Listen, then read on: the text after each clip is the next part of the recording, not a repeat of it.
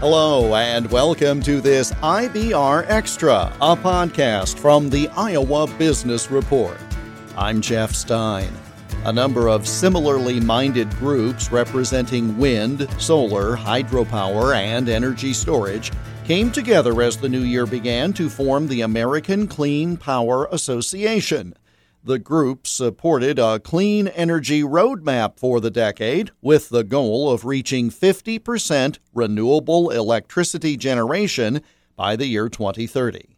In the 55th edition of our program, which aired during the third weekend of 2021, we heard from John Hensley, who was Vice President of Research and Analytics at the American Wind Energy Association when the report was released in December 2020. This study focuses on the clean energy transition that we could expect to see over the coming decades, so through the end of 2030. And in particular, it focuses on smart and aggressive administrative actions as well as legislative actions that can drive an energy transition forward and deliver economic growth. We were really interested in understanding if we shoot for targets like 50% renewable energy on the grid, what does that mean for the economy overall? What does that mean for job creation? What does that mean for economic growth? What does that mean for payments to state and local communities? We really want to dig at how can the energy transition be part of the economic revitalization that we so desperately need coming off of the COVID-19 pandemic. And for those who may not be aware, when we're talking about the phrase clean energy, what is involved in that? Yeah, so we actually, as part of this study, looked across all clean energy technologies. So wind, solar, battery storage, hydroelectric generation. Nuclear is part of the analysis, but we don't bucket it as part of the clean energy footprint that we talk about.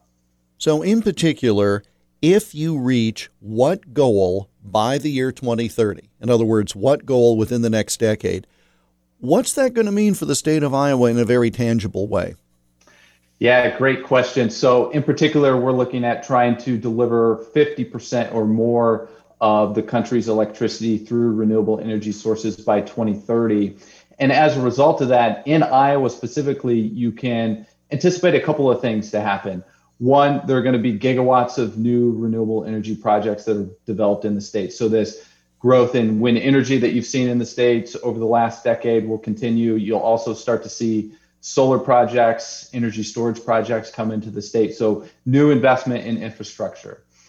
Second, you're going to see major investment from a capital standpoint. So all these projects, require quite a bit of capital to get them underway and up and running. We're looking at $10 billion in capital investment in the state over the coming decade. Then importantly, we also wanted to look at what does that mean for state and local jurisdictions as well as the landowners who make their land available for these projects. And we found that over the course of the decade, we're going to see an estimated $1 billion in payments to state and local governments in the forms of tax payments, property tax payments, et cetera. And then for the landowners out there, they're going to see payments of over $1.1 billion, which is, we like to call it, as a major cash crop. And definitely, when you start talking about billion with a B, those are numbers that get people's attention, to be certain. Now, you indicated this is predicated on 50% renewable electricity generation.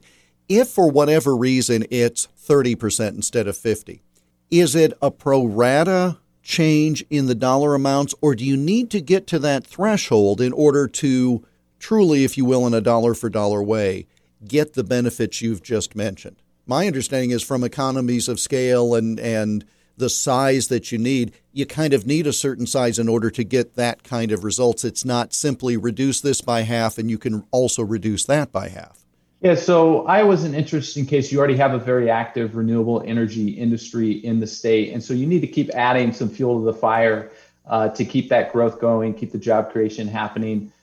So we do want to see something that's sort of, a higher scale of activity happening in the state. And especially as we start to think about some of these climate targets that are out there and these greater ambitions to reach things like 50% renewable energy, those really do necessitate a major step change in the level of renewable energy deployment that we should see in the country.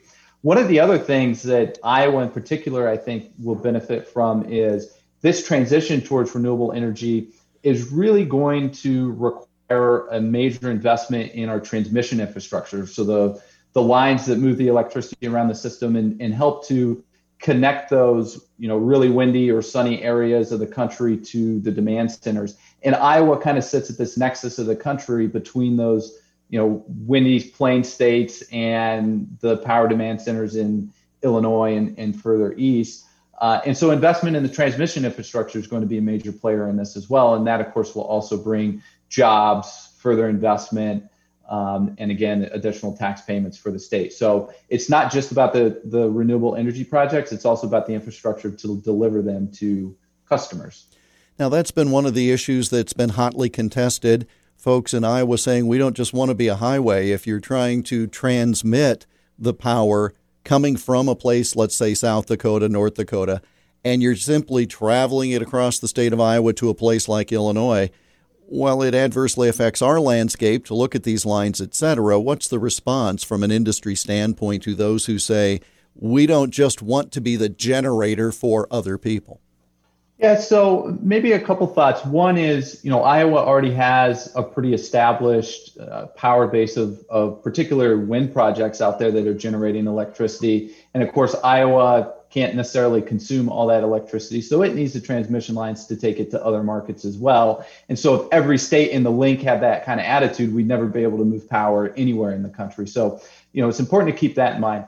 The other piece is it doesn't just matter where the power ultimately ends up for the state to benefit.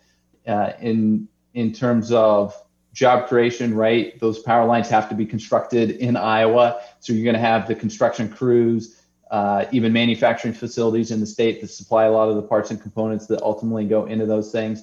And then the operations and maintenance jobs. Once these lines are up, you can't just forget about them. You have to go out there and repair them after storms or just keep them up and running. So the operations and maintenance side will also bring an additional investment. So, more benefits than just being able to move that power through the state. And at the end of the day, Iowa will also benefit from having access to that lower cost renewable energy in the Dakotas or in other parts of the country. And that will result in lower payments on the customer's electricity bill. Iowa, as you have noted, has been a state that has been moving forward, especially with regard to wind. There are other states that are still mining coal. And so going with a plan like this is going to adversely affect certain industries. That's not to say those workers can't be retrained and employed and deployed other places. But strictly from an Iowa standpoint, if this builds out as you are suggesting, are there negative impacts in terms of existing industries that are going to go by the wayside? Again, with the thought that potentially there could be a transference with skills. But is there less of an adverse impact in Iowa as opposed to some of these other states? Well, Iowa is not a major producer of commodities like coal or oil or natural gas. So, a little bit less exposed to those markets as opposed to a state like North Dakota or Wyoming that are very heavy producers in that sense. One of the interesting things that we found in this study is that by 2030, meeting that 50% renewable target is going to create somewhere in the order of 1 million jobs across the country. If you look at those renewable jobs, those 1 million renewable jobs, that'll be more than 2 times the number of fossil fuel related electricity jobs that currently exist in the country. So the replacement rate is more than double, which is great in terms of, being able to for those skills, that knowledge base, in addition to the job creation that will happen. Where can people go if they'd like more information or would like to see some of these numbers and some of the survey points for themselves? Yeah, the best place to go is cleanpower.org. Check out our press release. And then there's a great story map where you can investigate all the details of the report and kind of interact with some of the key facts. John Hensley, Vice President of Research and Analytics for the American Wind Energy Association, which became part of the American Clean Power Association earlier this month. More information and the full study can be found online at cleanpower.org. Again, the report claims reaching that 50% renewable electricity generation goal by the end of this decade will mean 10% lower wholesale power prices in Iowa. $10.4 billion in capital investments from wind and solar plants in Iowa, another billion in state and local taxes from existing and future projects, and $1.1 billion in land lease payments. We spoke via Zoom on Thursday, December 17. The Iowa Business Report radio program and podcast is presented by the Center for Business Growth and Innovation at the University of Northern Iowa, online at cbgi.uni.edu. The Iowa Business Report airs weekly on dozens of radio stations across the state of Iowa, with the podcast posted right here every week, along with additional IBR extras and IBR business profiles. I'm Jeff Stein for the Iowa Business Report.